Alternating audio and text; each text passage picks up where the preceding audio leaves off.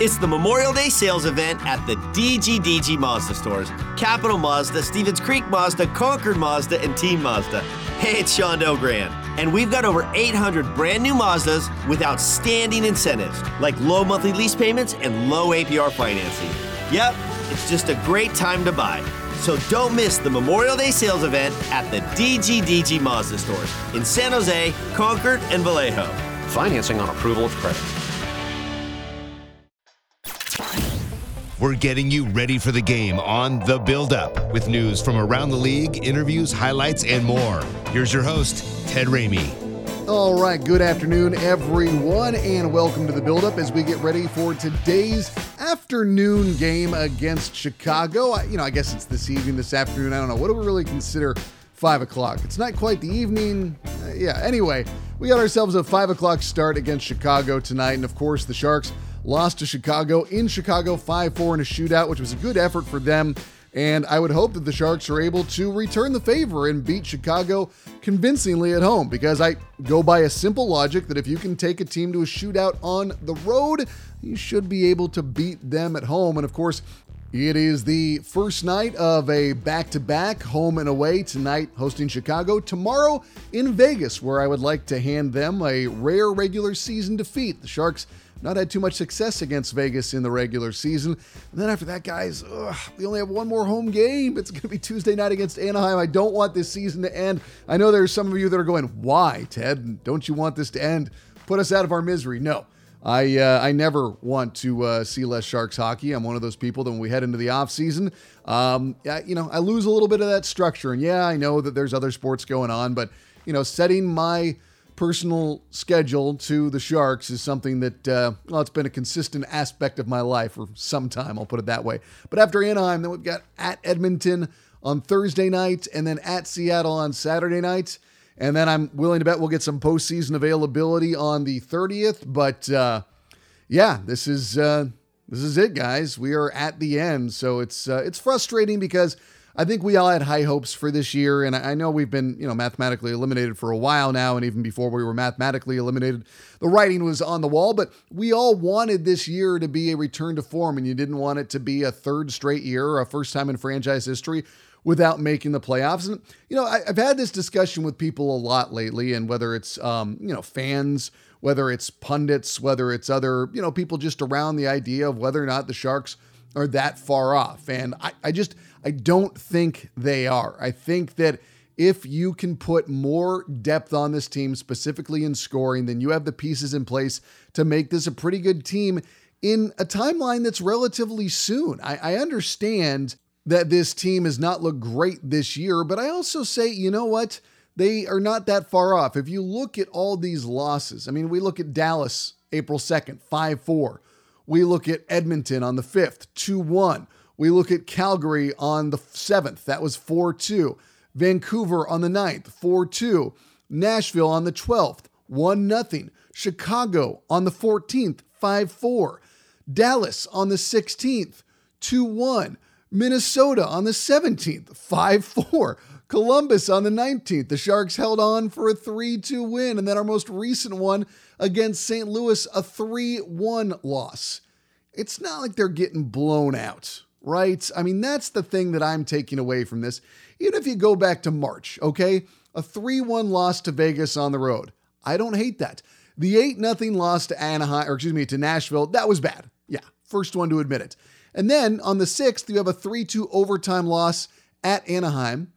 Then you have 2 straight wins over the Kings. The first one, 4-3, really tight in overtime, and then you blow them out 5-0. Then you look on the 15th of March, 3-2 loss. Then you look at the 17th, a 3-0 loss to LA, which again, you're not getting blown out. 5-3 against Colorado. That was a good effort. You beat Arizona 4-2. Then you beat Calgary 4-3. You lose Edmonton 5-2. You beat Anaheim 4-1. It's like you don't have these awful, awful losses in here. You lost to Arizona 5-2 on the 30th. You lost to Colorado 4-2 on the 31st. That sets you down that spell of where you weren't, doing very well. But even if we go back to February, You have a 3-0 loss to Edmonton. If I recall, that was a 1-0 or 2-0 game into the third, which you feel like is a winnable game. You lost to Vancouver 5-4 in overtime. You lost to Vegas 4-1. Okay, that one's relatively convincing. You lose to Anaheim 4-3 in a shootout. You beat the Islanders 4-3 in a shootout. You lose to Boston 3-1, which was, if I recall, a pretty good game. You beat Seattle 3-1. And that month started with a 3-2 overtime loss to Tampa. I mean, the blowouts, guys, they're few and far between here. And if you go to that road trip in January that ended things, you had a nice win in Washington. You had the overtime loss to Florida, in which you had a 2-0 and 3-1 lead on the road. You had the 2-1 loss to Carolina before we get to that loss at the start of February, Tampa 3-2. I mean, these are not terrible things. These are not awful games. This is a team in the Sharks that was mostly competitive, which is, again, why I'm amazed that so many people want the complete teardown, because I just feel like it's not that far off. It's not like the Sharks are an abysmal team. I think that, if let's look at their goal differential and where it stands now on April 23rd, which is, we've got 5 games left. But if we look at where they are in terms of goal differential, it is -47. Start taking away the aberrations, like the 8-0 loss to a team like Nashville. Make that, a little bit more in line. I mean, you just start playing that game. And I know, listen, standings don't lie, but you just feel like, okay, this team isn't that far off. And it's incredible because I see, people writing stories about the Sharks and what they're going to do. Again, not that far off, which is why I think that if you can situate yourself well in the offseason, the draft obviously is important for the future, but I think that, obviously you want to bring in players that are going to be able to help you next year. If the Sharks can do that, then they put themselves right back into the fray, which is something that, again, I don't think it's that too much to think as a capability. I think they definitely have that ability to go out there and put themselves right back in that position to where they can be in the playoff hunt a year from now. And, I know that the standard is to be in the playoffs, but I would rather be in the hunt right now than where the Sharks are now. You can do it one step at a time. I know it doesn't happen overnight. I mean, I suppose the Sharks could be right back in the thick of things next year, but I just want them to take those steps in the right direction and be at a place where they can be part of the conversation right now, as opposed to not being part of the conversation. And I think that what we've been seeing lately in terms of the evolution of a Noah Gregor, the evolution of a Scott Reedy, you get more out of Balcers suddenly with Bordeleau and Gregor on that line together. I mean, these are the types of things that you want to see. You want to see positive steps if you don't have anything that you're battling for right now. Although I do like the idea of making it a best of 7 at the end of the year, with Scott Reedy sharing that quote the other day about, you want to make it a best of 7 to finish out the year. And they're 1-1 through the first 2 games of this 7-game series. And, I know not everybody loves that, but I like it. I like the idea of creating competition where there is none. But I also think that it's important for it to be coming from the big guys as well. And lately we heard it the other night from Bob Boughner. The Sharks' big guys have not been their best players. The common refrain this entire year from Bob Boughner quite plainly has been, our best players need to be our best players for us to have a chance to win. So as much as we do enjoy watching Balcers and Gregor and Bordeleau and some of these other players have productive games, you don't win unless you have Couture and Timo and Hertl and Burns and Carlson. Obviously, he's been out injured once again, but you need all those guys to be factors in the games for the Sharks to walk away with wins when all is said and done. And the other night, particularly Timo and Hertl were not up to snuff. And that's something that's been discussed over the last couple of days. And, I understand it's the end of a year in which they've done everything they can to push this team, higher in the standings. And ultimately there's not been enough around them. So I imagine they're tired. I imagine that there is, there's some mileage on their bodies right now because they have played hard hockey all year long. These are big physical guys who use their bodies as a big part of their game. And the carrot at the end of the stick has been taken away, and now they are not able to vie for the Stanley Cup playoffs, and you're nearly at the finish line. And I imagine the flame for a guy like those maybe starts to dim a little. And I don't mean to question their effort or anything like that, but it's just like you take a lot of a pounding over the entirety of the year. And when you're in the final stretch like this, I can understand how maybe they're not just completely sharp and focused as they were earlier in the year, because above all else, they are human. They might be some of the best hockey players on the planet, but I still acknowledge that they are most definitely human beings. and that it's hard when your motivation changes and that when you look at a different situation and it's, that's natural. That's what happens. That said, since Bob Boughner has called them out on it, I would expect a relative return to form tonight from both Timo and Hertl. And I wouldn't be surprised if either of them had, each big nights or one of them had a big night or, it's how it goes. And I'm also looking at Logan Couture and Brent Burns as well. And I wish Erik Karlsson were back healthy and ready to go. But it is something that, we just don't know right now. And I don't know if we're going to get an update when Bob speaks to the media. That'll happen after this recording goes down, but it's something that you're definitely hoping for. And it's something you're definitely looking at down the stretch here. It's like, you want to see if Timo and Hertl can respond. You want to see your younger guys continue to trend in the right direction. You want to see, more production from everyone because you would rather end the year on a winning note as opposed to that of losing. And I know that people do not agree with that. And I know that some of you, want to see it just bottom out and try and get draft picks. There's no guarantee. There's no guarantee that any of those draft picks are going to pan out. I look at what is the here and now and what is the reality for the Sharks. They've got contracts where guys aren't going anywhere unless something very, very drastically changes. They have got talent here that they can work upon. They've got guys that are in the prime of their careers and getting better, like a Mario Ferraro. You've got established big-time studs in the NHL like Hertl, like Couture, like Meier, like Burns, like Karlsson. I mean, you have a lot of pieces to work with. You have a lot to try and build around, and I think that's what the team wants to do. And I think the biggest thing out of this year is that the Sharks settled down the goalie situation, because I think that was a tough pill for them to swallow the last couple of years, that they were not getting the net minding that they probably felt they deserved. And if you want to know what the difference is, the Sharks last year played 56 games, right? 56 games, not a whole lot. What was the Sharks' goal differential 1 year ago through 56 games? It was minus 48. Yeah, that's the type of difference that the net minding has made this year. When you look at the Sharks this year through 77 games, they were at minus 47. So that to me should be very much indicative of how much better the Sharks have been this year in terms of what they are giving up and the way they are getting blasted last year versus how it's going down this year. It's a better team this year. Now, they might still be in seventh, just as they were a year ago when all was said and done. Obviously, different division, so it's not an apples to apples comparison.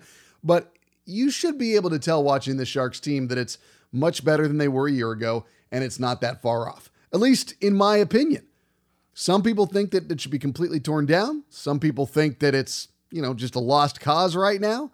I disagree, and that's fine. That's the fun of sports talk. We can have these debates. But I have to admit that while there is nothing really at play right now, I do, tend to get excited about what Noah Gregor can bring next year. I do tend to get excited about what Balcers can be next year, what Bordeleau, what Eklund. These are the things, and these are the guys that I start thinking about, that I start getting amped about, because what else, do we have to look forward right now? And then you want to have these storylines going into the offseason. I mean, I think that, big storylines, obviously they've got 3 goalies in 2 spots. What are they going to do there? What's the GM situation turning into? What is Erik Karlsson going to be able to do? What is Brent Burns going to be able to do? Can Timo follow it up? Can Hertl live up to the expectations of the contract? Can Logan Couture have another bounce back year the way he did this year? And I think a big part for Logan Couture this year compared to a year ago has simply been health. But these are all part of the things we're going to be talking about. And we're going to have a longer than desired offseason in which we can discuss them. So it's going to be on our minds. And I would hope that the Sharks are able to bring in those pieces that allow them to have greater success next year, because I go back and watch the games this year. The obvious problem was the inability to score. You go beyond that, it's a pretty solid team. May not be great, may not be world beaters, but you don't need it to be a Stanley Cup champion next year. What you need to do is put the pieces in place that will allow you to grow into that. If you can be ahead of schedule, then I'm all for it. If you can get to the playoffs, if you can go on a deep run, maybe a little bit sooner than you would have otherwise anticipated, then by all means, I would like to see that happen. Another one that I'm going to be paying attention to early and often next year, Marc-Edouard Vlasic. I think that the way he's looked over the past 20 games, it's been in line with my expectations of what I wanted him to look like all year long. But at the start of the season, he even got sat down at one point. It wasn't there. He didn't look like he was the player that was on par with what we'd expected from him. Not that I expect him to be what he was, many, many moons ago, but I do expect a certain level of conviction in his play and a certain level of just overall, kind of, I guess it's that accountability that Bob Boughner always talks about, and I just wasn't sure if I saw it. Now, lately, he's been playing much better, and he's looked, pretty pleasing. And I think I've been like, wow, where was that guy in November? Where was that guy in December? It's all part of the narrative that we're going to be looking at going into next year.